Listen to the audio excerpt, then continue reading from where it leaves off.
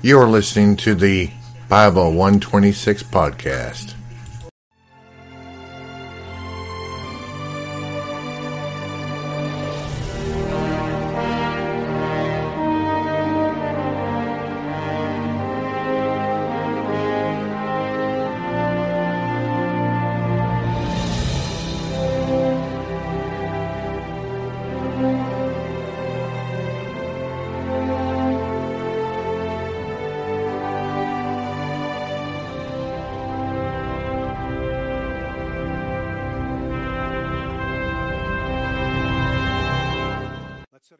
Let's bow our hearts for a word of prayer.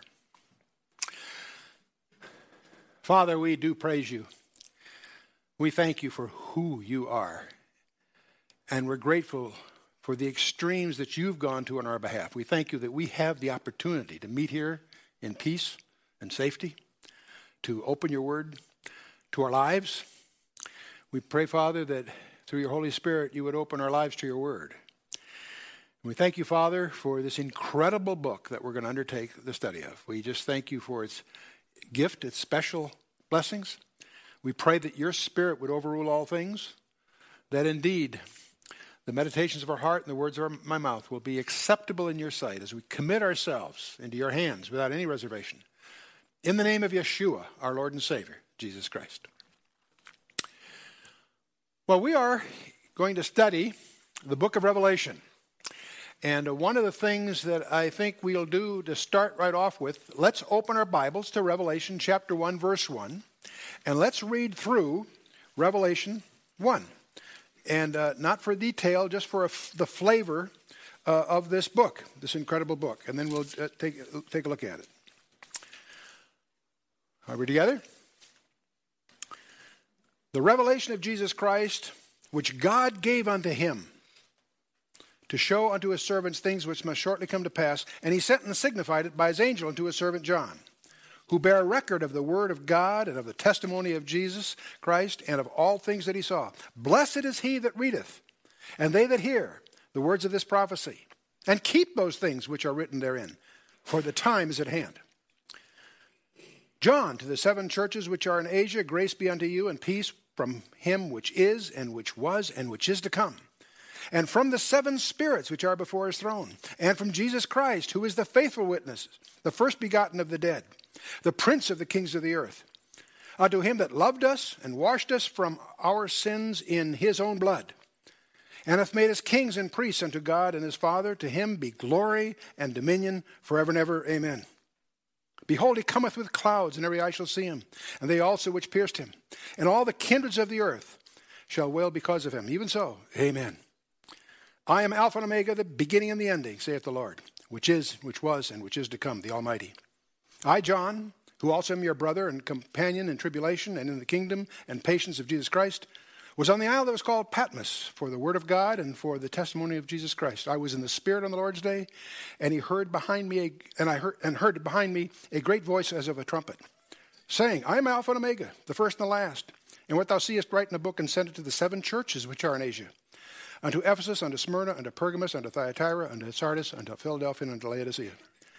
And I turned to see the voice that spake with me, and being turned, I saw 7 golden lampstands. And in the midst of the 7 lampstands, one like unto the Son of Man, clothed with a garment down to the foot, and girt about the paps with a golden girdle. And his head and his hair were white like wool, and white as snow, and his eyes were as a flame of fire. And his feet like unto fine brass, as if they burned in a furnace, and his voice as the sound of many waters. And he had in his right hand 7 stars, and out of his mouth went a sharp 2-edged sword, and his countenance was as the sun shineth in his strength. And when I saw him, I fell at his feet as dead. And he laid his right hand upon me, saying unto me, Fear not, I am the first and the last. I am he that liveth and was dead, and behold, I am alive forevermore. Amen. And have the keys of hell and of death. Write the things which thou hast seen, the things which are, and the things which shall be hereafter. The mystery of the 7 stars which thou sawest in my right hand, and the 7 golden lampstands. The 7 stars are the angels of the 7 churches, and the 7 lampstands which thou sawest are the 7 churches. That's chapter 1 of the book of Revelation. Give you a flavor as we kick it off here. One of the most incredible books in the Bible. It's the only book of the Bible that has the audacity to say, read me, I'm special. I know of no other book in the Bible that calls you to read it specifically. Many admonitions to read the Bible in general, but only one book rises above that and says, hey, read this one and you get a special blessing. And you will. That's why we're together. That blessing will take several forms. We'll talk about that. But God is faithful, and you'll watch what happens.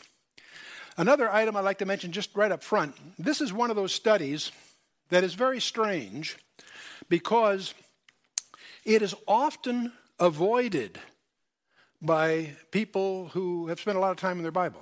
Many pastors won't teach on it. They're uncomfortable with the book, and they have their reasons. Well, there's lots of viewpoints and so forth. One of the reasons, not necessarily always applicable, but one of the reasons is it does highlight one's lack of insight into the Old Testament. And we'll show you why as we go. But having said that, it is a book that promises a blessing, and it also, strangely, even though it is avoided by many so-called experts, it is a fabulous book for the new believer. That shocks many people. Many people say, gee, I haven't been in my Bible. Where should I start? Some people point to the Gospel of John. That's a good, safe beginning. Others will say, start at Genesis. That'll join some issues right up front. That's great. But many I advise, jump in Revelation, and it surprises them. And you'll see why as we get into it. It's such a rewarding study. But I encourage you to encourage new believers to join in this study. And let's move on. First, I want you to notice the title of the book is singular, not plural. How often I hear even pastors or people in public office especially will say Revelations, plural, which means they've never read it. They've never even read the first sentence. And they assume because it's got all these visions and things, it's lots of revelations. No, that's not. It's a singular revelation. It's singular, not plural. The word apocalypsis is a noun. It shows up over 19 times. It means revelation, that is to unveil, is what it really means. It's the unveiling. And as a noun, it's 19 times. As a verb, it's 26 times, to reveal and to unveil, if you will. So now, as we look at the New Testament, we realize there are 5 historical books, 4 Gospels in the book of Acts, Luke Volume 1 and Volume 2. And then there are a group of epistles. Most people would list 14 Pauline epistles, setting aside the dispute about Hebrews for the moment. There are 14 Pauline epistles, and there are 7 sometimes called general epistles, or more precisely, the Hebrew Christian epistles. So if somebody asks you how many epistles are in the New Testament, most people answer 21. 14 Pauline and 7 general ones. That overlooks the 7 most important. There are 7 epistles in the New Testament written by Jesus Christ himself. And they're contained in fact, the book of Revelation is like a cover letter that goes to these 7 churches: Ephesus, Smyrna, Pergamos, Thyatira, Sardis, Philadelphia, and Laodicea. Many of these churches you may have never heard of except from this book. And what's rather astonishing, as you start thinking about it, are the ones that are not listed. Where's the church at Jerusalem? Where's the church at Rome? Even a superficial knowledge of the New Testament would cause you to list a handful of churches that are not listed here. And one of the questions I'm going to have you research between now and our next session is to reflect and be able to respond to why these 7. Why did Jesus pick these particular 7? And therein lies some very fascinating discoveries. The scripture, John 16, tells us that he shall glorify me. The Old Testament glorifies Jesus Christ in prophecy. The whole Old Testament is really a prophecy of the Lord Jesus Christ. In the Gospels, we have his history on the earth. In the book of Acts, we see Christ active in the church through the Holy Spirit. The epistles then expand and exposit that and gives us the experience and its relevance. But the apocalypse, the book of Revelation, is going to dramatize graphically Christ in glory. The great climax is what we're on the threshold of. The Old Testament says, behold, he comes. The Gospels, behold, he dies.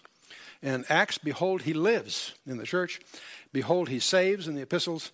And we're going to see him reign. We're going to see him take over the earth and reign. Exciting times. Now, to whom is this book given? Let's read the first sentence carefully. The revelation of Jesus Christ, which God gave unto him. Whoops. Unto whom? Jesus Christ. The revelation of Jesus Christ which God gave unto him, to Jesus Christ. If it sounds rather strange, it's the Father revealing to the Son. That's astonishing. Many people have read that and don't stop to realize what it's saying. Why did he give it to the Son? To show unto his servants things which must quickly come to pass. The word shortly there is not shortly like right now. It's quickly in the sense once it starts, it's going to come very quickly, to get suddenly. Shortly come to pass. The word is the same word in the Greek from which we get the word for tachometer on a car. And he sent and signified it, signified it, if you will. See, it's given to him and it's rendered into signs. He sent and signified it by his angel unto his servant John. We're going to see a lot about angels. Angels are going to be very prominent in this book. Angels of all different ranks. Signified by his angel unto his servant John, who bear record of the word of God and of the testimony of Jesus Christ and of all the things that he saw. We want to not lose sight of the fact that what we're seeing here is a record that John penned of what he actually saw. And he saw from a very astonishing point of view, which we'll take a look at. But I'd like to talk a little bit about the basic units of information. I have to apologize, that's been my technical background, but I think it's relevant to our study here. When we talk about the language, the basic unit in a written language, of course, is the alphabet. Whatever language you have, the basic units typically are the letters of the alphabet. In sound, when I'm speaking to you, someone that would electronically analyze my sound would break it up in what's called phonemes, the different sounds that make up the spoken language. Those are called phonemes. If we talk about images, this is a word most people have never heard of in the past, but most people today have heard it. And when you buy a camera or whatever, digital that is, you talk about pixels, the smallest unit of an image, if you will. What about meaning? There is a word in the information sciences called a sememe. It's the basic unit of meaning. And that's exactly the word in the Greek that we have here where it speaks of a mark. Over 4,000, in fact, almost 4,600 times in the Bible, we have a mark. Sometimes it's just a mark as you and I think of it simplistically. Sometimes it's a seal. The word sememe is a mark, and it also is a basic unit of meaning. And one of the things that galvanized me as a teenager, I was a Christian, I'd been saved, I'd gone to church, but I happened to attend a lecture by one person that became a very dear friend as the years went by, in which he was speaking about Revelation in an evening series at a church. And he happened to open the series by pointing out that the book of Revelation is entirely in code, but every code is explained somewhere else in the Bible. Well, that grabbed me as a guy that was just interested in information anyway. In fact, made it my profession, really, in effect. But the fact that Revelation was in code is no surprise. Anyone that's skimmed the book can get a little uncomfortable with the strange idioms there. But the fact that each one of those is explained somewhere in the Scripture is the real point. And that will launch you on a treasure hunt. And that treasure hunt is the most exciting thing you'll ever do in your life. I've had a life of adventures.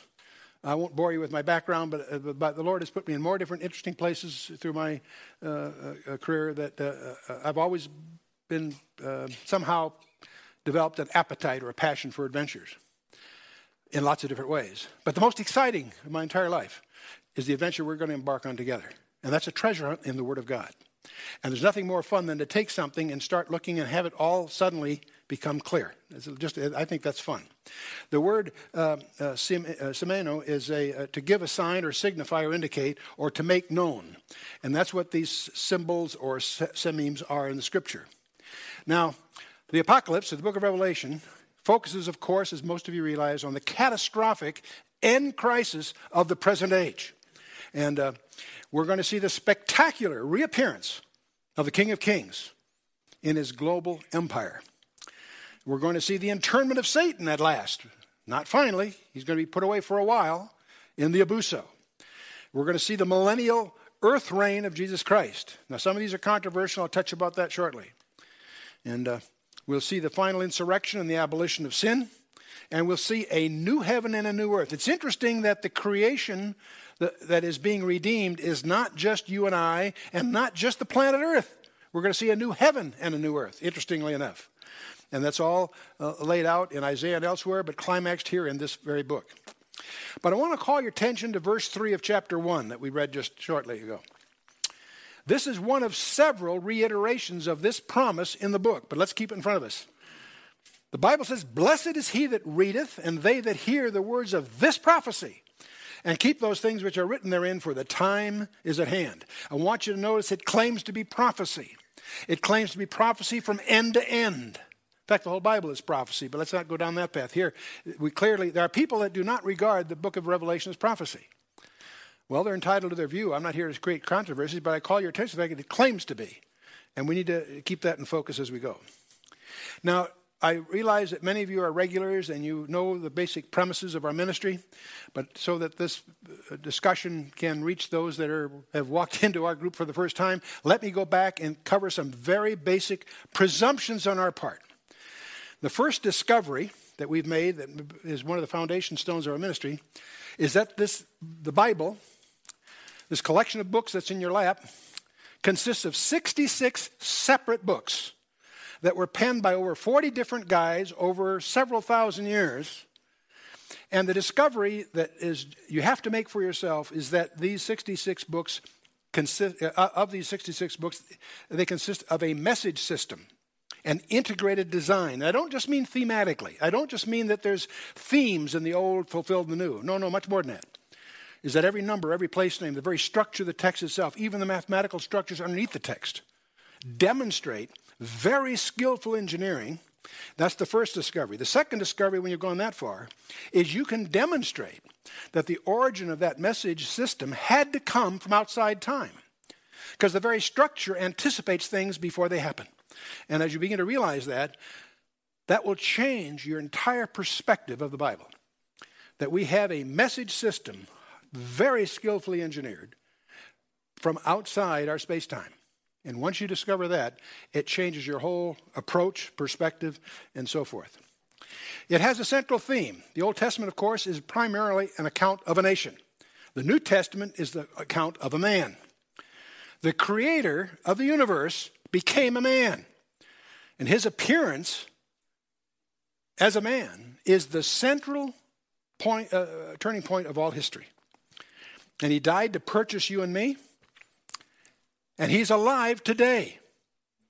The astonishing thing isn't just that the Creator became a man. The more astonishing thing is that there is a man on the throne of God as we speak this evening.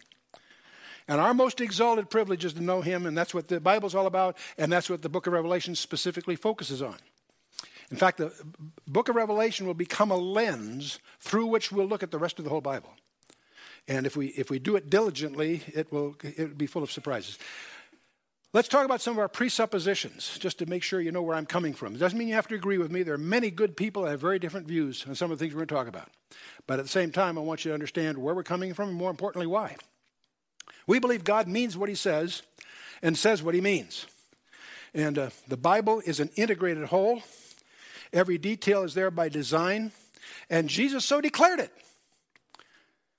I remember one of the early stages in Israel, I came across this strange proverb by the rabbis say that we really won't understand the passages in the Scripture until the Messiah comes. When the Messiah comes, he'll interpret not only the passages, the very words, the very letters, he'll even interpret the spaces between the letters. And when I first heard that, I used to be kind of amused. I thought it was just a colorful exaggeration. There are many of those you run into, of course. But then I read Matthew 5:17-18, where Jesus himself says that, think not that I come to destroy the Torah or the prophets. I come not to destroy, but to fulfill. For verily I say unto you, one jot or one tittle shall not pass away from the law until all be fulfilled. Now, a jot and a tittle are Hebraisms. A jot is one of the smallest of the 22 Hebrew letters. It looks like a little apostrophe. On the paper, it's almost like a little blemish. It's the little mark. A tittle is the little hook on some of the letters, the perception of which are essential to discern the difference of some of these letters that look alike otherwise. A little tittle. So a jot and a tittle is equivalent sort of to you and I saying, not the crossing of the T or a dotting of an I shall pass till all be fulfilled. That's a call by Jesus himself to take the text seriously. And now, I'm also going to suggest that nothing in the text is trivial. That's just as true of Leviticus as it is of Revelation. In Revelation, they become clearer because they'll leap out at you. In some of the other places in the Bible, you see these things, they sound like they're trivial little byproducts. No. One of the great discoveries as you study your Bible seriously is that there's nothing in there trivial. Everything there is for our learning. And that's what Paul tells you in Romans chapter 15, verse 4. Whatsoever things are written aforetime were written for our learning, that we through the patience and comfort of the Scripture might have hope. And God is his own interpreter. God is his own interpreter. Most of the passage, the critical identities in the book of Revelation are interpreted in the book for you. You don't have to guess. Some of them you have to go dig in through the Old Testament, and I'll show you why in a minute. But also, I always forget to put this up. For years, I always did this for our group. If you're taking some notes, I want you in the upper right-hand corner of your notepad to put the Acts 17:11. Just jot it down. What it says in Acts 17:11, Paul had gone from Thessalonica to Berea. And the Bereans were like the people from Missouri. They had to be shown. They were doubters. Paul says of them, he says, they were more noble, those in Berea. Those were more noble than those in Thessalonica. How? In that they received the word of God, with all readiness or openness of mind. But they searched the Scriptures daily to prove whether those things were so. See, in other words, they had to be shown. What Luke is saying here is don't believe anything Chuck Missler tells you. I hope my primary goal is to stimulate you to do your own homework. But on all these critical issues that I'll try to highlight for you, do your own homework and come to your own conclusions. Because we're going to enter areas where good scholars disagree. And your anchor is not Chuck Missler or whoever. Your anchor is the Word of God. Check it out for yourself. Do your homework. That's the whole point. Well, the revelation, the unveiling, consummation of all things. It's the only book that promises special blessing. And one of the reasons it's such a blessing, the book of Revelation consists of 404 verses. We'll probably cover 3 tonight of those 404. And you can do extrapolations and figure we'll be here for quite a while, but it won't go quite that slowly over we go. But 404 verses, but here's the exciting point. Those 404 verses contain allusions, direct allusions, to over 800 passages in the Old Testament. And they're all cataloged and indexed. They'll be in the notes that accompany this presentation. We'll take it chapter by chapter and show you can check them out yourself. When you add them all up for the whole 24 sessions or 22 chapters, you'll discover there's over 800 of these allusions. Some are very clear and direct. Some are a little more elusive, but they're there and so cataloged. But that's the point. You see, if the book of Revelation seems strange to our ears, it's because we haven't done enough time in the Old Testament. These idioms, these issues, presume of the Old Testament. You can almost look at it as if John is assuming you've done your homework. And of course, the reason it's so important for all of us, it presents the climax of God's plan for you and me. Let's, before we jump in, talk a little bit about John himself, John the author. Interesting guy. He's written 5 books in the New Testament. The Gospel of John that most of us are familiar with, and that's a great place to start. If you're ever at a loss where you want to jump into the Gospel of John. It's been described as shallow enough for a child to wade in, deep enough for an elephant to submerge in. In other words, it will meet you on your terms. It can be very simple and direct, and it's wonderful. But as you get more sophisticated, the more you go through it, the deeper it'll go. You can study John for 30 years, for the 100th time, and make new discoveries every time you go through it. It's a very unusual book in that regard. Done by the same guy that we're dealing with tonight. He also wrote 3 epistles, John did. The first John is a sermon. It's in the form of a letter, but we're not sure to who exactly. Probably Ephesus, but we're not sure. It's really like sermon notes on love. Fabulous, fabulous piece of work. Second John is a mystery to most. It's my suggestion for you to check out. I believe it's a personal letter to Mary, the mother of Christ. And I conclude that from the whole epistle, but especially the first sentence. You can check that out on your own. Third John is a small personal note to Gaius. But then, of course, his climactic piece of work is the apocalypse that we're undertaking tonight. John the person, he was born in Bethsaida, younger brother of James, to Zebedee and Salome. We infer that Zebedee had some means, because he funded this fishing enterprise that they were partners in with Peter and Andrew, and they had servants, so it was not a trivial enterprise of that kind. And his mother was Salome, not the Salome you may be thinking of, but Salome is also well-resourced, and one of the major supporters of Christ's ministry. She's very prominent if you watch the allusions to her. They were Galilean fishermen, and in partners with Peter and Andrew, James and John, that is, and Peter and Andrew. Both of them probably were early disciples of John the Baptist. And they later become disciples of Christ, and they later get called by Christ to actually be with him. We do infer that John was actually a well-connected guy, because we discover that he knew the high priest personally somehow, and he also is the only one that really had direct commerce apparently with Nicodemus, because he records things that only he does. And so we get the impression that he somehow was well connected. He is very misrepresented, by the way, by most Christian literature. We always view a soft, almost maybe effeminate, namby-pamby kind of guy. He's just the opposite. He and his brother were known as the sons of thunder. They were a man's man, if you will. And you may recall in Luke 9, where they encounter some unbelief in Samaria. And it's John suggesting to Christ, let's call down fire on these people.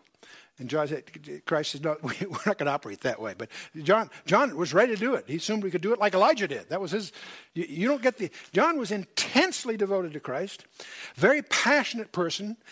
He ran deep. Peter was sort of reactive. He was, he suffered from foot and mouth disease. The only time he changed feet, the only time he opened his mouth is to change feet, as some people put it. Reactive. John ran deep. We also know he could run faster than Peter and so forth, but that's not important to us tonight. John was one of the inner circle. As you study the Bible, you discover there were three that were very much inside. At the Mount Transfiguration, there were three, Peter, James, and John. At the raising of Jairus' daughter, the three of them were allowed right on in, where others were excluded. At the Olivet Discourse, they're joined by Andrew. The four of them get this private briefing on his second coming. And of course at Gethsemane, they all were at Gethsemane, but Peter, James, and John were brought in a little closer, if you notice the text carefully. So we get the impression clearly that Peter, James, and John were the inner circle of it, in a sense. It's fascinating to realize that John was the one that Jesus consigned his mother to at the cross. He's on the cross.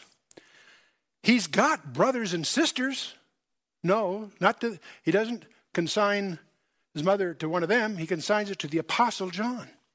And that's exactly what he does. He takes care of her. She and John are both buried near Ephesus. And that's important to understand. And so he obviously will be in exile at Patmos, but after he gets out of Patmos, I'll come to that in a minute, he retires to Ephesus after his exile. Now, if you look at a map of the Aegean between Turkey and Greece, and you zero in on a little spot there on the map, if you'll see there, and get in a little closer, and it's about 26 miles from the, I think about 24 miles from the Miletus, the peninsula on the coast. It's, in fact, when I was first on Patmos, I've been there many times, but the first time I was on there, I couldn't help but see the comparison to Catalina, not only in its shape, but also its distance from the shore. It's very similar in many respects, surprisingly. For those of you that happen to be familiar with Catalina, that's useful. I suppose if it isn't, that isn't. All right. Anyway, so you'll notice the location of Patmos there. Very strangely, you know, it's sort of a crescent. The game you play there is with windsurfing. You try to windsurf outside the lee of the island and then windsurf in, and if you miss it, you get caught by the Antimi, which will take you all the way to Libya. So you want to really know what you're doing there. That's sort of a chicken race thing they play there. But anyway, that's Patmos, and so the Patmos exile is what we're in the middle of. John was exiled by Domitian, who reigned from 81 to 96 A.D., and it's clear, some people try to make the book of Revelation dated earlier, but those views are brutally assaulted by the facts. Domitian finishes at 96 AD, he's replaced by Trajan. When Domitian dies, John is freed and goes back to Ephesus and retires. Domitian was the brother of Titus, you may recall, who destroyed Jerusalem in 70 AD. But some other traditions of the church, this does not mean they're accurate, but just so you know where they come from. Hippolytus, who wrote in the 2nd century, has promoted the story that John was first plunged into boiling oil And when that didn't have any effect, they exiled him to Patmos. And that's a very colorful story, but I think most serious scholars don't regard it seriously. It's just one of those legends that show up. Victorinus indicates that John was forced to work in the mines that were located on Patmos. I don't think we have any other evidence of that. But Irenaeus, Clement, and Eusebius point out that after Domitian dies, John was returned to Ephesus. He went to the churches, pointed out leaders, and set things in order. Now, he's by this time, he's getting on in years, and so he's really at the end, in the twilight time of it. He did die a natural death, just as Christ implied that he would. Okay, now there are alternative views of the book of Revelation that I want to get out on the table. There is a view called of the preterists. They argue that the book of Revelation was only applicable in the first century. It was true only then and then only. And we don't take that seriously for a number of reasons. That doesn't mean we're right, but I just want you to understand where we're coming from. There are these other views. There are some that feel the book is historical. It was written later and it sort of recaps history. That's their view. There is an idea, what some people would call the idealist view, that the entire book is strictly allegorical, that Christ reigns in our hearts, not literally on the earth, etc. And they make everything just a big allegory. And that really started from Origen and Augustine, and was carried on from the medieval church into Reformation, and unfortunately is the heritage of most denominations today. There's a fourth view that we lean to, and that is futurist, that it's prophetic. And we'll show you why we believe that. You should come to your own conclusions from your own study, but I want to let you understand where we're coming from and be aware that there are other views. And the book of Revelation claims to be the latter. It claims to be prophecy all through it, cover to cover. And so, why prophecy? Why are we interested in prophecy? Well, in the Old Testament, there are over 1,800 references to Christ's rule on the earth.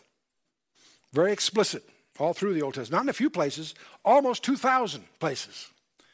17 Old Testament books give prominence to that very issue, the ruling of the Messiah on the earth. It was so focused on, it's one of the reasons that the leadership, when Christ was on the earth, failed to recognize him. They're so fixated on the ruling aspect. The Jews some hold to the view that there's two Messiahs, the suffering servant, Ben Yosef, and the Ben David. There's a suffering servant, and they see two Messiahs. They're so different. Never occurred to them probably that they're two sides of the same guy. But in any case, 17 Old Testament books give prominence to the rule of Christ on the earth. In the New Testament, out of 216 chapters of the New Testament, there are 318 references to his second coming in the New Testament. So it's important. It's mentioned in 23 of the 27 books.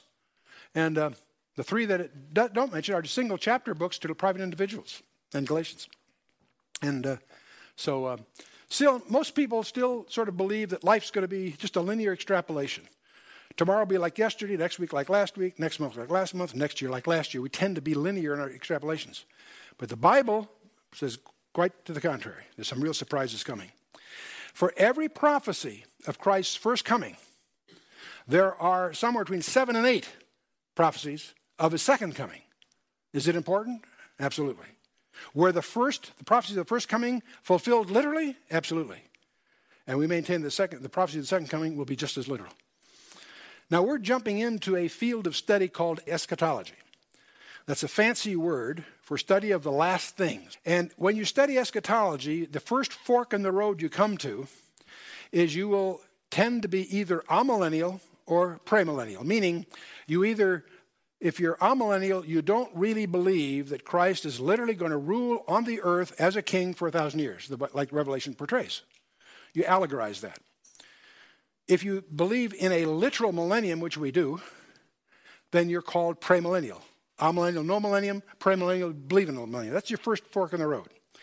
There used to be a group called postmillennial, people that felt we were already in the millennium. But as we got into the 19th century, most people gave that up. They began to realize things are not getting better and better in a moral way. And so Chuck Smith likes to say, if we're in the millennium, then Satan's chain is too long. See? So there are other beliefs that are sort of affiliated with this. Preterism and Reconstructionism are issues we don't have to get into here, but are, again, non-premillennial. Now, the point is, hermeneutics is your theory of interpretation. And your tendency as you interpret the Bible can be very literal. That's where we lean, obviously. Or you may be very willing to allegorize. Well, the Bible says that, but doesn't really mean that. And you start treating these things as allegories. If you lean to the left on this chart and are given to excessive allegorical ideas, that will drift you in the direction of amillennialism. If you're very strict in your hermeneutics, if you have what they call a high view of inspiration, if you think the Holy Spirit really picked every letter and word through the penman, then you will go the other way. So your eschatology will derive from your hermeneutics. So that's why it's very important for you to come to grips with how you treat your Bible. If you treat it very seriously, you take it very, very literally, then you're going to lean to the right side. Now, when I say literally, don't jump on me and say, well, gee, then you think God has feathers. Because of Psalm 91, under his wings thou shalt trust. There are, obviously, in the Scripture, figures of speech. The most conspicuous ones, of course, are allegories, metaphors, similes. Similes are easily identified because it's always like this or as that. You're like, when there's the word like or as, you know it's a simile. Metaphors are like a simile, except that you don't get the clue with the like or as, but still it's a figure of speech. You are the salt of the earth. You know, does that mean you ionize when you're wet? No. It means, no, it's a term. It's an expression to make another point. Those are called metaphors. Do you know how many different kinds of figures of speech, different rhetorical devices are in the Bible? Different kinds of rhetorical devices in the Bible. I mentioned about 4 already: similes, metaphors, types. We could go on. Do you know how many there are? Over 200. And they're all listed and cataloged with examples from the Scripture in our appendices to some of our materials. And we're not going to get caught up in that, but I just want you to be aware of the fact, just because you take the Bible literally doesn't mean you're blind to the use of figures of speech. The Holy Spirit deals in puns. It's important to understand that, and so forth. Now, the first division, though, many people have different perceptions of eschatology, different viewpoints, and that's fine. But this first dividing point between amillennialism and premillennialism is deeper than just eschatology. So I don't want to pass by this without making to be amillennial. And the reason this is so important, here's the tragedy. Most classical, traditional, Protestant denominations are amillennial. They derive that from the Catholic Church, which is amillennial. And so this is difficult because most of the people you run into that are denominational Christians are amillennial, whether they realize it or not. The problem you've got to deal with the hundreds of messianic promises throughout the Old Testament. God is very explicit about Christ ruling on the throne of David. He's never done that before. Is that allegorical? The destiny of Israel is paramount here. One reason we had the Holocaust in Germany is because of the silent pulpits in Germany that failed to deal with God's place for Israel. Israel has a destiny in God's covenants. Paul, in his definitive statement of Christian doctrine we call the book of Romans, hammers away for 3 chapters, 9, 10, and 11. God is not through with Israel. They have a prophetic destiny. We need to understand that. We need to deal with the promise that angel Gabriel gave Mary when he announced the birth of Jesus, that he would sit on the throne of David. The throne of David did not exist in those days. Is that allegorical? I don't think so. God promised it in depth throughout the Old Testament and confirmed in the New. So we need to deal with that. And of course, there's all kinds of confirmations of things I've just mentioned in the New Testament. So it's a non-trivial issue. And the tragedy is, if you embrace amillennialism, you run the risk of poking your finger in the eye of God. You're calling, in effect, maybe unknowingly, but you're calling God a liar. We serve a God who delights in making and keeping his promises. And that's what we're dealing with here.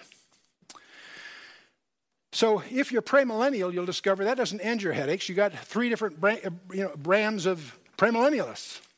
It has to do with when does the church get raptured. And some feel that the church will be raptured at the end of the tribulation. And they're called post-tribulational, at the end of tribulation. You'll discover that we lean the other way. We think that church will not even see the tribulation. So we're pre-tribulation. We think the rapture occurs before the tribulation starts. There is an offshoot of both of these that say, well, we believe it's going to be in the middle of the tribulation.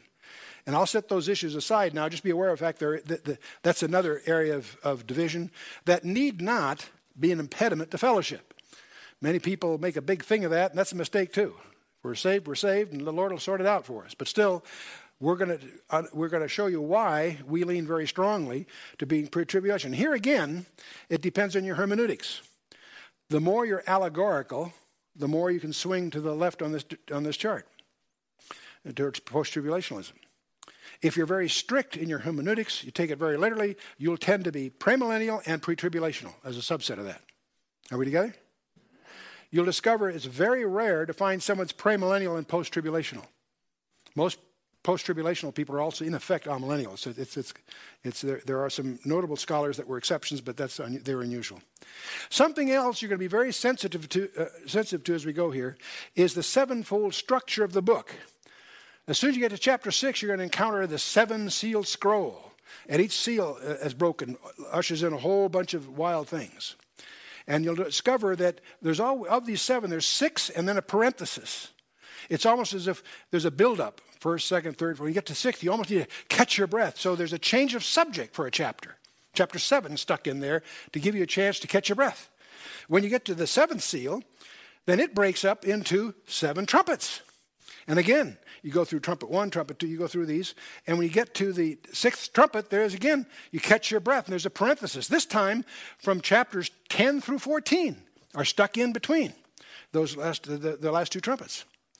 And when you finish, get through 10, this sort of what scholars call a parenthesis. When you finish that, you get to the 7th trumpet, ends up ushering in 7 bowls of God's wrath. And even here, again, when you get to the 6th bowl, there is a parenthesis. It's just a little one, but it's a parenthesis. And so, for what it's worth, so you can't help but notice as you get more familiar with the book that there's this heptadic structure. Heptatic's a fancy word for sevenfold. Everything's in 7s. Okay.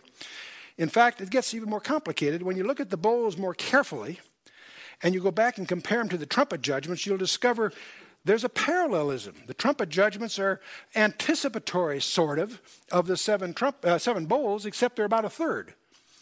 And so as you go through this, in one case you have the sea of blood and all died at the end, but in the trumpets in anticipation, only a third in the sea died. Now, you'll notice that some people call them the first group of these the judgment of the thirds. All that's saying is that scholars have noticed a parallelism. It's not perfect, but it's just suggestive. I throw it out for your consideration.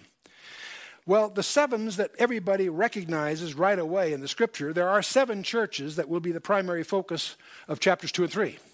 And they're the most important chapters of the entire book. If you're going to only attend a couple of sessions, I encourage you to focus on chapters 2 and 3, because they're the ones that affect you and I. From chapter 4 on, we're going to watch from the mezzanine anyway. I'll show you why when we get there. Okay. But once we deal with chapters 2 and 3, then we're going to encounter this 7-sealed book, a scroll with 7 seals. Very big deal. But then after those seals are open, there are the 7 trumpets that we just reviewed. And after the 7 trumpets, 7 bowls. So everybody that's even a superficial knowledge of the book recognizes somehow everything's in 7s. You have no idea. There are 7 lampstands, 7 spirits, 7 stars, 7 lamps, 7 title pairs, 7 promises of the overcomer, 7 horns and 7 eyes. And it goes on, 7 angels. And we're going to talk more. We'll talk more about that later. 7 thunders, 7,000, 7 heads, 7 crowns, 7 plagues, 7 mountains, 7 kings. We're just getting started. One of the things that we give our graduate students a challenge to do is make a list and try to find a 7 that's not on our list, and our list has hundreds. Okay? But there are 7 Beatitudes. Now, this is something, we're getting more subtle ones. You don't have them listed that way, but you'll find in chapter 1, blessed is he that readeth. We read that one, and they that hear and keep those things, right? In chapter 14, blessed are the dead who die in the Lord. That's a Beatitude. And blessed is he that watcheth and keepeth his garments in chapter 16. Chapter 19, blessed are they who are called to the marriage supper of the Lamb. And we get to chapter 20, blessed and holy is he that hath part in the first resurrection. The first and second, those are not events, they're categories. Be careful of that one. But blessed is he that keepeth the words of the prophecy of this book. And blessed are they that wash their robes. And so in chapter 22. It's interesting that there's not 6 or 8, there's 7. And there are more subtle ones that take a little more perspective. There are 7 features in chapter 1. There are 7 letter divisions in chapter 2 and 3. Those are pretty obvious. 7 personages in chapters 12 and 13. Chapter 12 and 13 is a parenthesis. You have a woman, a man-child, a red dragon, a 7-headed beast, a false prophet, Michael the archangel, and the Lamb of God. There's 7 players, and these are sort of summary chapters. And there are 7 years of judgments, chapter 11, 12, and 13. There are 7 I am statements throughout the book. There are 7 doxologies in heavens. There are 7 new things in chapters 20 and 21. And you could go on and on and on and on.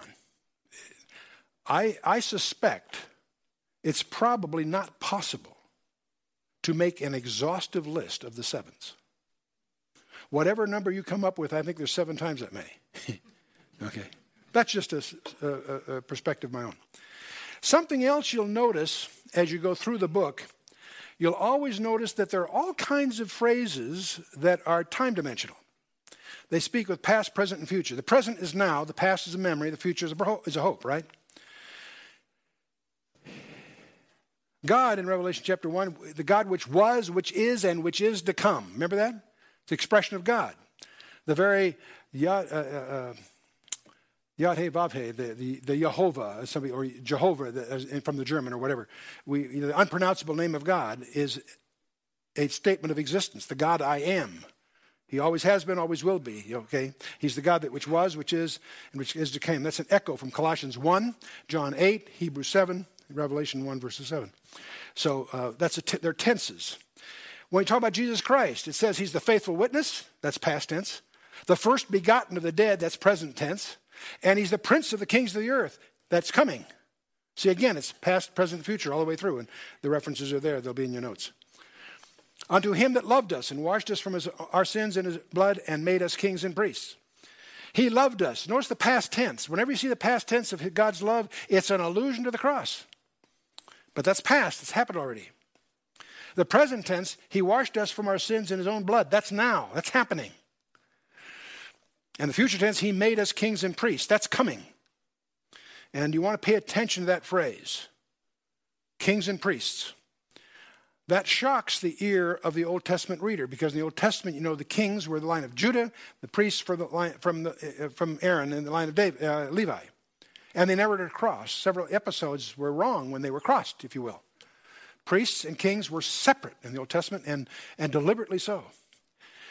There was an exception to that, Melchizedek, and that example is used by the writer of the book of Hebrews to make a big deal that Christ is a priest after the order of Melchizedek. But then Peter in 1 Peter 2 and Luke 19 and Revelation in several places emphasizes that you and I are kings and priests. The more you know about kings and priests, the more shocking that is. We're both. That's going to be very important before we get to chapter 5 to understand that, because there's a group of people that identify themselves on that very aspect. Now we get to verse 19 of chapter 1, there's a verse that outlines the book for you. The book of Revelation, to the best of my knowledge, is the only book in the Bible that provides you an outline. Usually in any study of the book of the Bible, one of the first things you want to do for yourself is sort of outline it, get a feeling for how it's organized. Well, Revelation gives it for you. Thank goodness.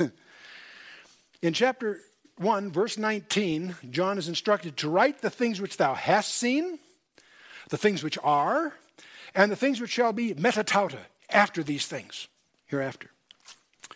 Well, what were the things he had seen? By the time you get to verse 19, the things he'd seen were verses 12 to 18, the vision of Christ. Chapter 1 has this incredible vision of Jesus Christ. And John said, write what you've seen, this vision of Christ, that's past tense. Write the things which are, and that's going to turn out to be the 7 churches. Because those are churches that were in place, live and real, running at the time John was penning this. It was present tense. And write the things which shall be metatauta in the Greek. It means after these things or hereafter. When you get to chapter 4, verse 1, the opening phrase of chapter 4, verse 1 is metatauta. hereafter. And then it goes on to these wild things from chapter 4 to the end of the book is future.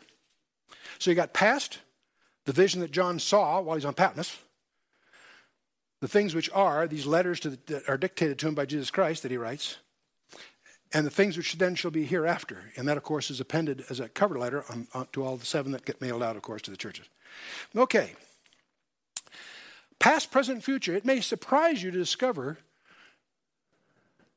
your salvation has 3 tenses. Did you know that? We use that term being saved to mean so many different things. I got saved from a fire last night. The apartment was on fire and they saved me from the fire. Well, that means in the context of that a certain thing, right? Well, let's talk about the 3 tenses of being saved. The first place, past tense. You have been saved, hopefully.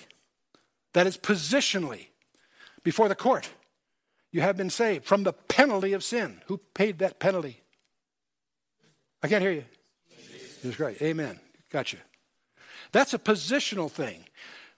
Some of the theologians would call that justification salvation. You're justified before the bar of justice or law because Jesus paid your penalty for you. So you have been saved. You've been saved from the penalty of sin. Present tense. You are right now being saved. From what? From the power of sin. Romans 5, 6, 7 hammers this. Sin should no longer reign in your mortal bodies. Yes, you may stumble here and there, but you should be repentant, which means you don't just say you're sorry, you turn 180 degrees the other way. If you're living in sin, you stop it. If you're having an affair outside your marriage, you stop it. Don't just say, gee, I'm sorry, I'm going to be under grace. No, you stop it. If you're subject to some other sinful addiction, the power of the Holy Spirit breaks that. You are saved from the power of sin. That's operationally, and that's not by your energy, it's by the Holy Spirit, moment by moment. And that's what Romans 6 is all about. Need to study it carefully. Some people would call that sanctification, to give it a different name. And there's a future aspect. You shall be saved from the presence of sin. And that's called in Romans 8 the redemption of our body.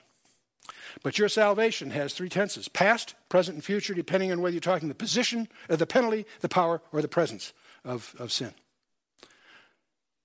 So if you all nod in agreement, you flunk the course. That's supposed to disturb you enough to go back and study those things, okay? Okay, let's move on. Another thing we're going to encounter as you study the Bible is a thing called types. In engineering, we speak of prototypes. A type is a model of something for some purpose. And you can make a mathematical model of an oil field to understand something. You make a mathematical model of an airplane wing before you design it. Those are models. The biblical term is like a type. There's a prototype and an antitype. Abram and Isaac, in Genesis 22, it's called the Akedah. When Abram offers Isaac, he is acting out a prophecy. He knows he is. He names the place, the Mount of the Lord it shall be seen. And it was his belief that if he offered Isaac, Isaac would be resurrected. That saved him. That's what Hebrews 11, verse 19 emphasized. So that whole study of Genesis 22, fascinating study, but it's the classic example of what's called in the literature a type. Abraham is a type of a father, Isaac the son. The whole model is the father offering his son as for an offering for sin.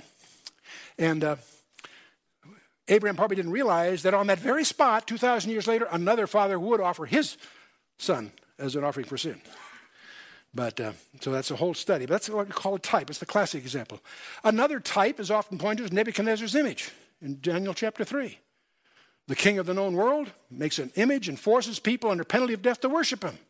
The whole fiery furnace thing is a foreshadowing, in a sense, of Revelation 13 and so forth. That's a type.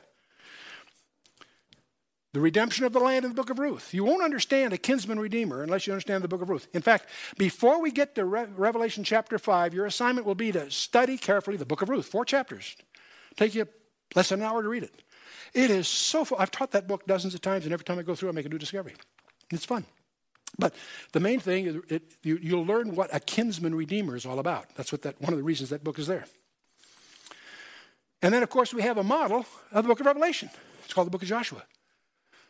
Joshua is a Hebrew term for Jesus. Or put it the other way around. Yeshua is Yehoshua. It's the same equivalent word. So here we have a military leader in Joshua dispossessing the land of the usurpers on behalf of the people of God. And he does that by sending in first 2 spies, 2 witnesses. And those 2 witnesses get Rahab saved, right? And then they march around 7 times with the trumpets. And then they end up fighting an alliance of these 7 kings under Adonai-Zedek, who calls himself the Lord of Righteousness. And he gets defeated by signs of the sun and the moon. And the kings that get defeated say, hide in caves, rocks fall on us. The more you read Joshua, you'll discover it's structurally a model of the book of Revelation in advance. So in a sense, it's a type also. And we could go on, the tabernacle. Boy, you want to do a serious study of the book, in the book of Exodus, of the tabernacle. Every detail, every dimension, every material points to Jesus Christ. It rested on silver sockets. Silver's it rests on his blood. Silver's a symbol of blood. And the more you know about the Levitical idioms there, the more you'll see that every detail points to Jesus Christ. When you're outside, you see nothing but the white linen. All you see is righteousness. And there's only one door. Anybody that goes out other than through that door is a thief and a robber. And the first thing you come to is the brazen altar, sacrifice first, then the washing. And then you go into the holy place. And as you go into every detail speaks of Jesus Christ. Jesus Christ makes an I am statement for all 7 pieces of furniture in that tabernacle. It's again, a fascinating type of the Messiah himself. Anyway, we go on and on. There are hundreds of types, some very conspicuous, some subtle. What we're dealing with here are idioms. And it's interesting, Abraham is called the friend of God. How many knew that? If I say the friend of God, it's Abraham, right? And God associates that with letting him know what's going on. Is he not my friend? Shall I not tell him what I'm going to do? In Genesis 18, right? And so that's Abraham. How about the New Testament? Who is Jesus' friends? The disciples. In the upper room, he says, you were my servants, henceforth you are my friends. And what does he do in John 14? He tells them that he's going to come back for them. He gives them prophetic insights. So the friend of God is associated with prophetic insights with Abraham in the Old Testament and the disciple in the New. So he gives the friend of God idea, the concept, is linked to a glimpse of what's coming. Well, let's carry that to the extreme. The ultimate friend is one that's dearly beloved. That's a friend squared, right? I mean, it's up a notch, right? Who in the Old Testament which prophet was known as dearly beloved? Daniel, exactly. And of course, Daniel has the apocalyptic prophecies, right? Who in the New Testament? John, right. So dearly beloved is associated with the apocalyptic writings, prophecy squared, if you will. I mention this, it's not a big deal, except I want you to get a sense of the fact that this entire package we call the Bible has been designed. There is a principle that scholars will call the principle of expositional constancy. All that's a fancy word, means there's a tendency of the idioms to be consistent in the old across the different books. And I'll show you some surprising examples of that before we're through. What's your protection of staying on track? What keeps you from getting into these side tangents and so forth? What's called the whole counsel of God. Always make sure Christ is at the center of what you're talking about. If you've got a passage you don't understand, put Christ right in the middle of it and see what happens. And Peter tells us in his second letter that even though he's an eyewitness, you got something better. You have the more sure word, his term, more sure word of prophecy. Prophecy is more convicting, more convincing, more impressive than any other fact you'll find on the planet Earth. We have a thing there, how sure can we be? Many of you have been through that with us. Jesus challenges you. Search the scriptures, for in them you think you have eternal life, and they are they which testify of me. John 5:39. So Christ makes that very claim. Challenge it. In Psalm 40, verse 7, he says, the volume of the book is written of me. And I don't think there's a passage in the entire Bible that you can separate from Jesus Christ in one way or another. And Revelation even underscores this. In chapter 19, it'll say the testimony of Jesus is the spirit of prophecy. Not only is the Bible prophetic, the prophecies all relate some way to the mission, destiny, and victory of Jesus Christ. In fact, we pray that whenever we pray the Lord's Prayer. Most people don't realize that. Thy kingdom come. What does that mean? You're praying that those prophecies will be fulfilled and that his kingdom comes. And when you pray that, I don't think you can do that as a non-millennialist. Unless you do it well in my heart. I hope he's there already. Let's go on. Okay. Now, John says, I was in the Spirit several times. 4 times.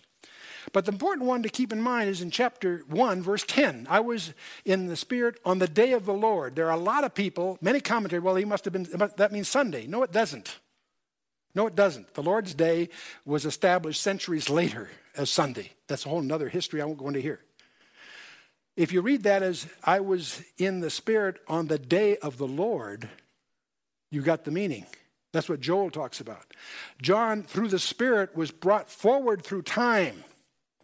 And he was given the ability to see what's going to happen. I was in the Spirit, and I don't know whether it was a trance. I don't know how that mechanically happened, but clearly he was in a time warp of sorts, and he is propelled to the day of the Lord, even though he's on Patmos, of course. In chapter 4, he's going to be in the Spirit to the throne in heaven. That's important. See, he has this vision of Christ in chapter 1. He's going to get these 7 letters. But in chapter 4, he's going to be in the throne room at the climax. And chapter 4 is going to be a very important chapter for you and I to understand, or the rest of the book won't make much sense to you. And of course, in chapter 7, he's carried away in the wilderness, and then he's carried up to a mountain. That's later in the book. Okay. There's another phrase that shows up as sort of markers. It's almost like a symphony, and you've got certain scorings in the symphony that organize it for you. There's the phrase, thunders, voices, lightnings, and an earthquake, that is repeated 4 times. Once with regard to the throne in chapter 4, once in charge of the opening of the 7 seals in chapter 8, once to the trumpets in chapter 11, and once to the bowls in chapter 16, usually at the end of those sequences. But we have these thunders, voices, lightnings, and earthquake. And some people try to make the book as if those are 4 stanzas in parallel with each other. Most scholars think they're sequential, but we'll deal with that as we go along. There are also doxologies. There's 4 of them. It's interesting that they escalate. They're climactic.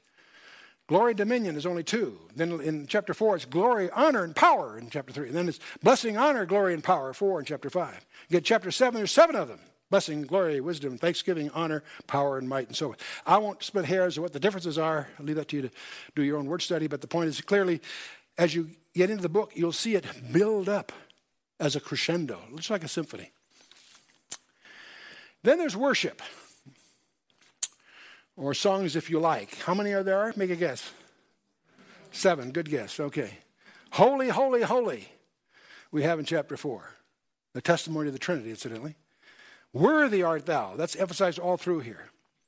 Unto him that sitteth, and so forth. Salvation to our God. Amen. Blessing. Kingdom of this world, and so forth. We give thee thanks. Great and marvelous. And the 4 hallelujahs in chapter 19.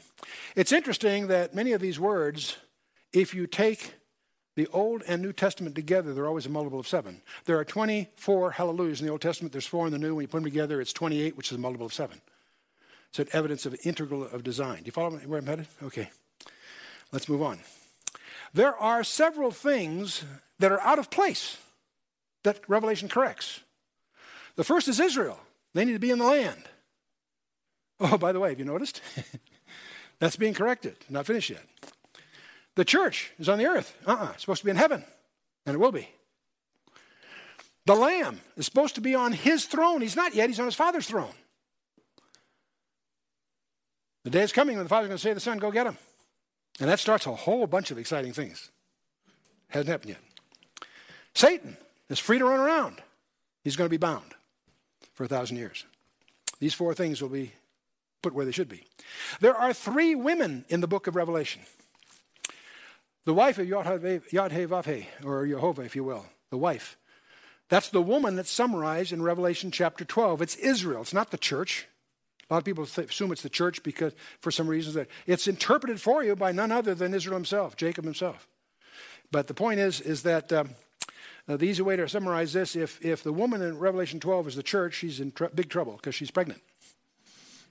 She's going to give birth to man-child. And the church is always portrayed as the virgin bride. In fact, that's the second one we want to talk about, the virgin bride of Christ.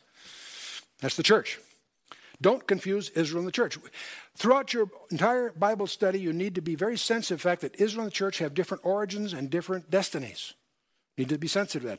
Don't let those get confused. Many prominent teachers are very loose with that discernment. And the third woman is the harlot, Mystery Babylon. That's the woman who rides the beast. These are 3 different women. Israel, the church, and Mystery Babylon, which we'll deal with when we get there. There are 2 big events in God's domain. The creation, obviously, and the conferences are full of people dealing with the creation story and so forth. That's important. And, of course, the redemption.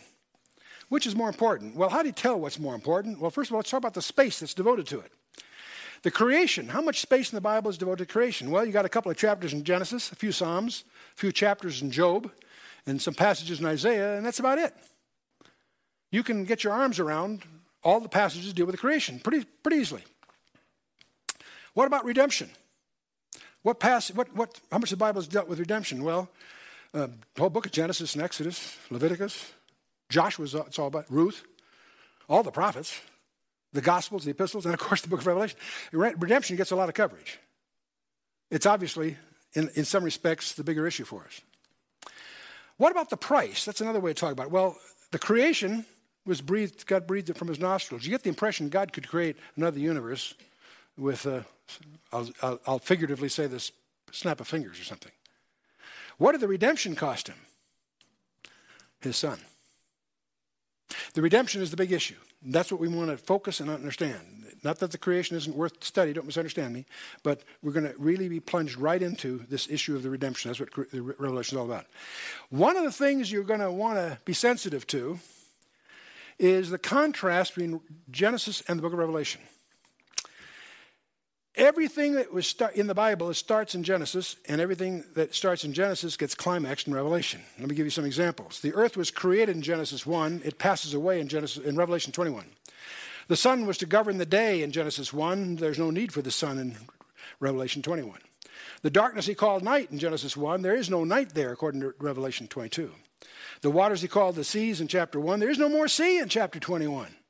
Have no idea what that means. There's a river for the earth's blessing in chapter 2. There's a river for the new earth in chapter 22, in Revelation. The earth's government was through Israel in chapter 37. The earth's judgment again will be through Israel in chapter 16 of Revelation.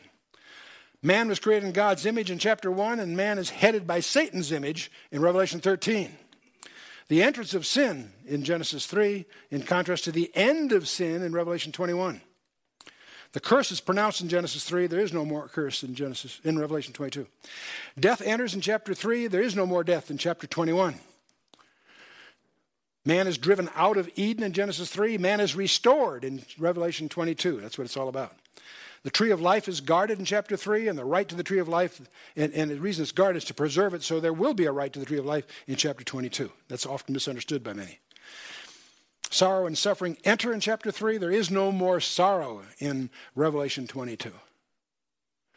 That always bothers me. How can God wipe away the tears of their eyes in heaven if there's no more sorrow? If there's no more sorrow, what are they crying about? You know what I think it might be? Lost opportunities. I think will be very analogous to Schindler at that last scene in Schindler's List, where he realized that his little badge could have saved one more Jew. We will realize, as we go look back at our life, the opportunities that we've squandered. Nimrod founds Babylon in chapter 10, and Babylon falls in chapter 17 and 18. In Genesis 6 through 9, we have God's flood to destroy the evil generation. And in chapter 12, Satan's flood tries to destroy the elect generation. And of course, in Genesis, we have a bow of God's promise. And in Genesis 4, we have a bow for remembrance. Sodom and Egypt representing corruption and judgment in chapter 13 and 19. Sodom and Egypt referring to Jerusalem in chapter 11. Confederation was against Abraham's people in Genesis 14. And we're going to see a confederation against Abraham's seed in Revelation 12. In Genesis 24, we had a bride for Abraham's son. And in Revelation 21, we have a bride for Abraham's seed. In Genesis, we have the marriage of the first Adam, and in Revelation, you have a marriage of the last Adam. Exciting stuff. Man's dominion ceased, and Satan's begun in Genesis 3. In Revelation 22, Satan's domain ends, and man's is restored. Praise God. Hallelujah.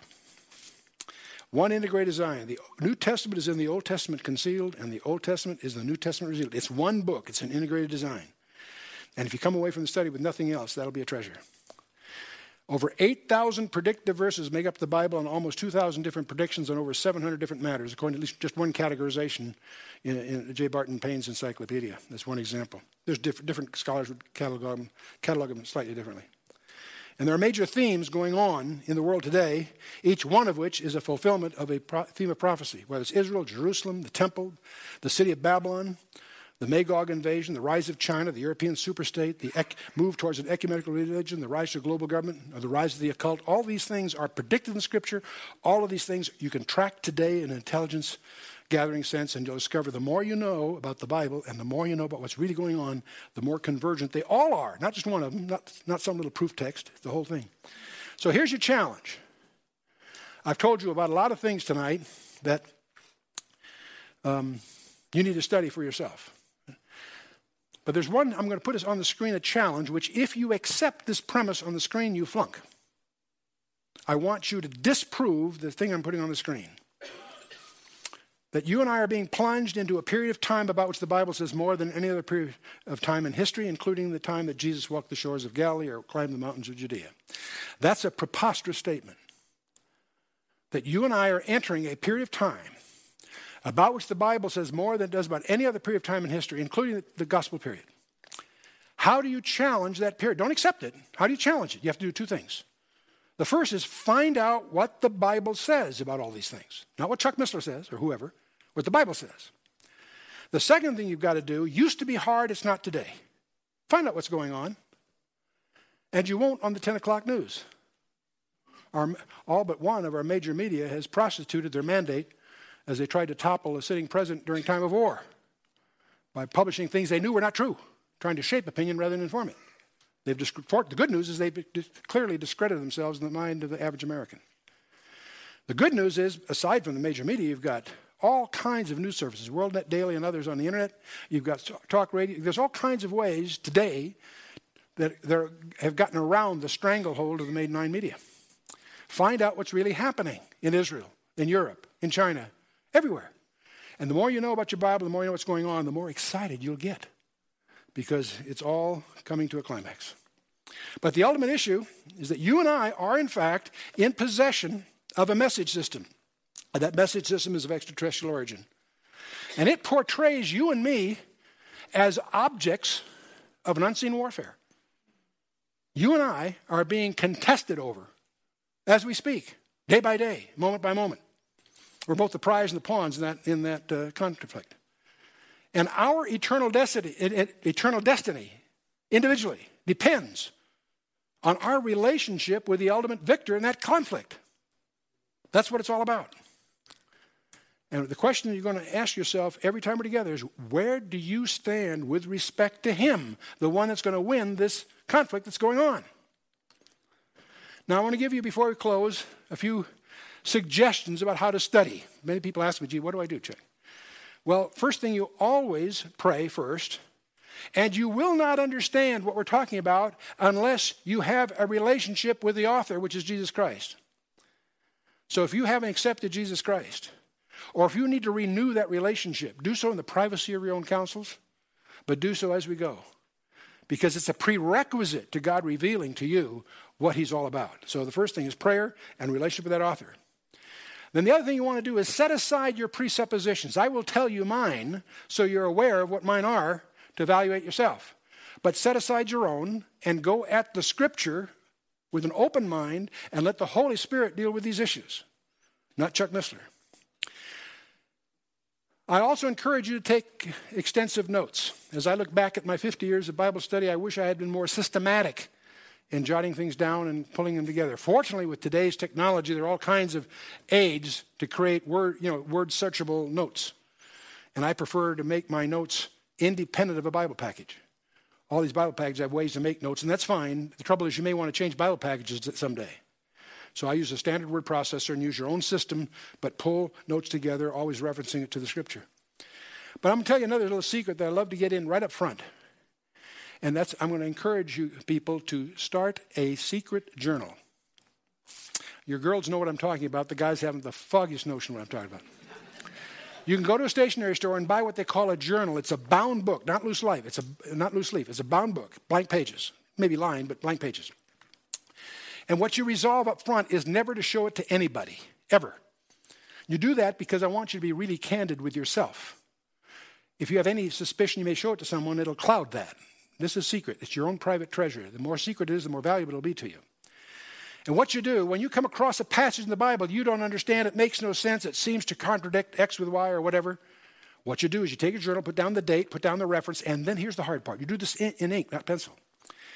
Try to describe in your journal why it is that passage confuses you.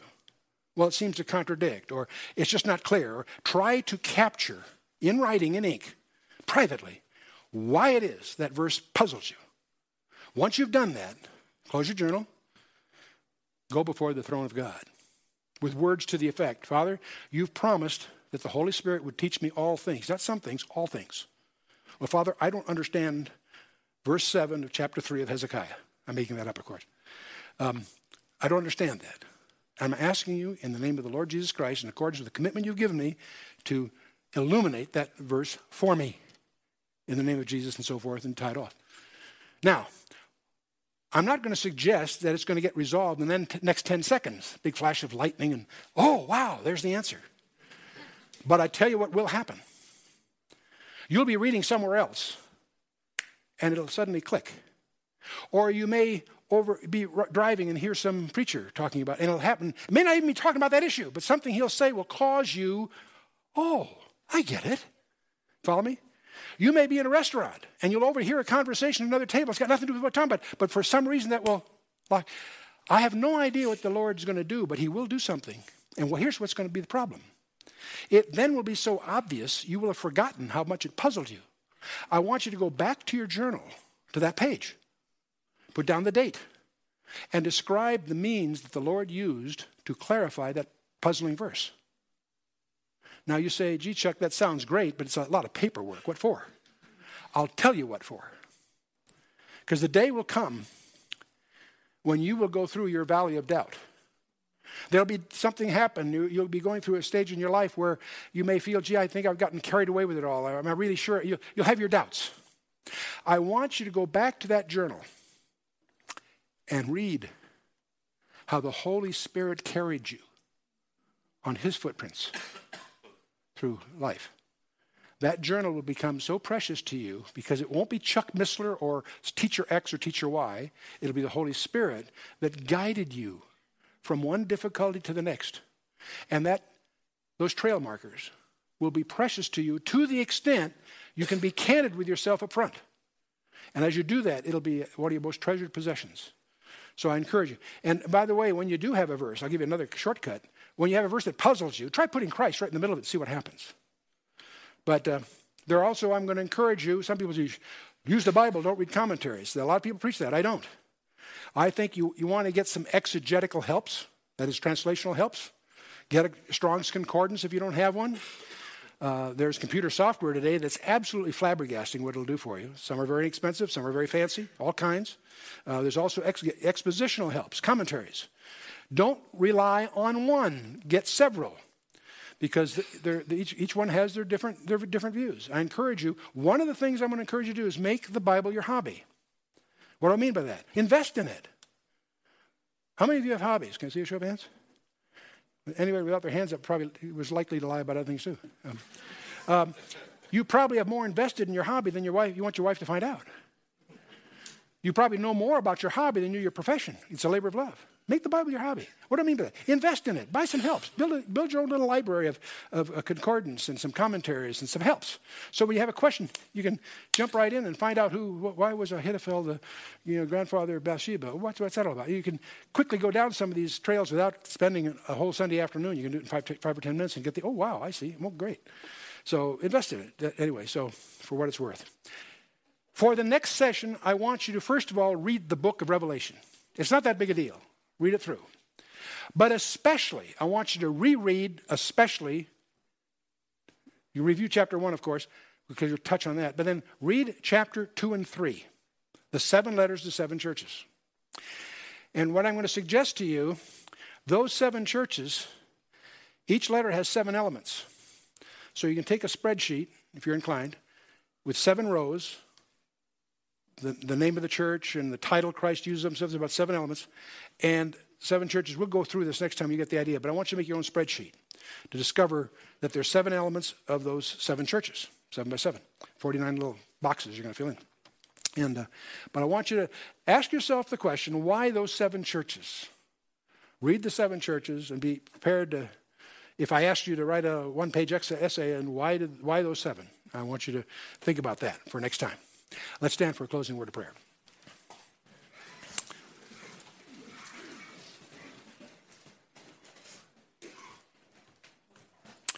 Exciting book. It'll change your whole perspective, not just of the Bible, but of life itself.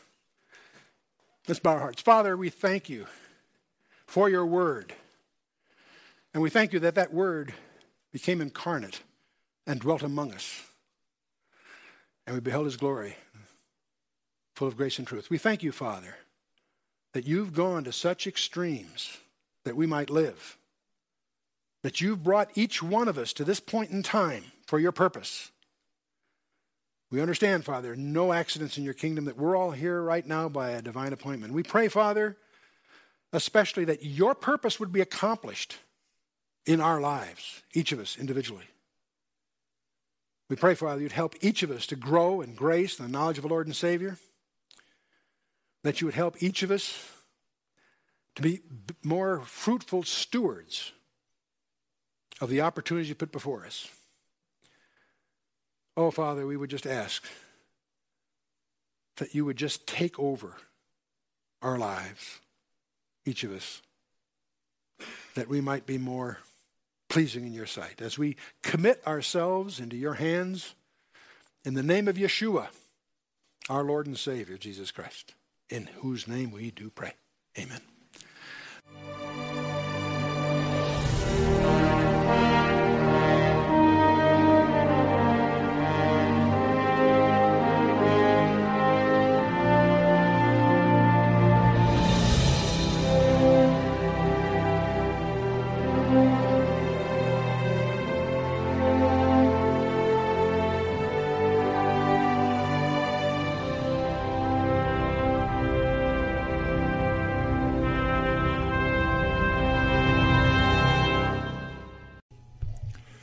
Thank you for listening to this podcast. You can see more podcasts on anchor.fm/Bible 126. Also, there is a feature there where you can sponsor or make a donation to this page. Thank you, and stay tuned for more episodes.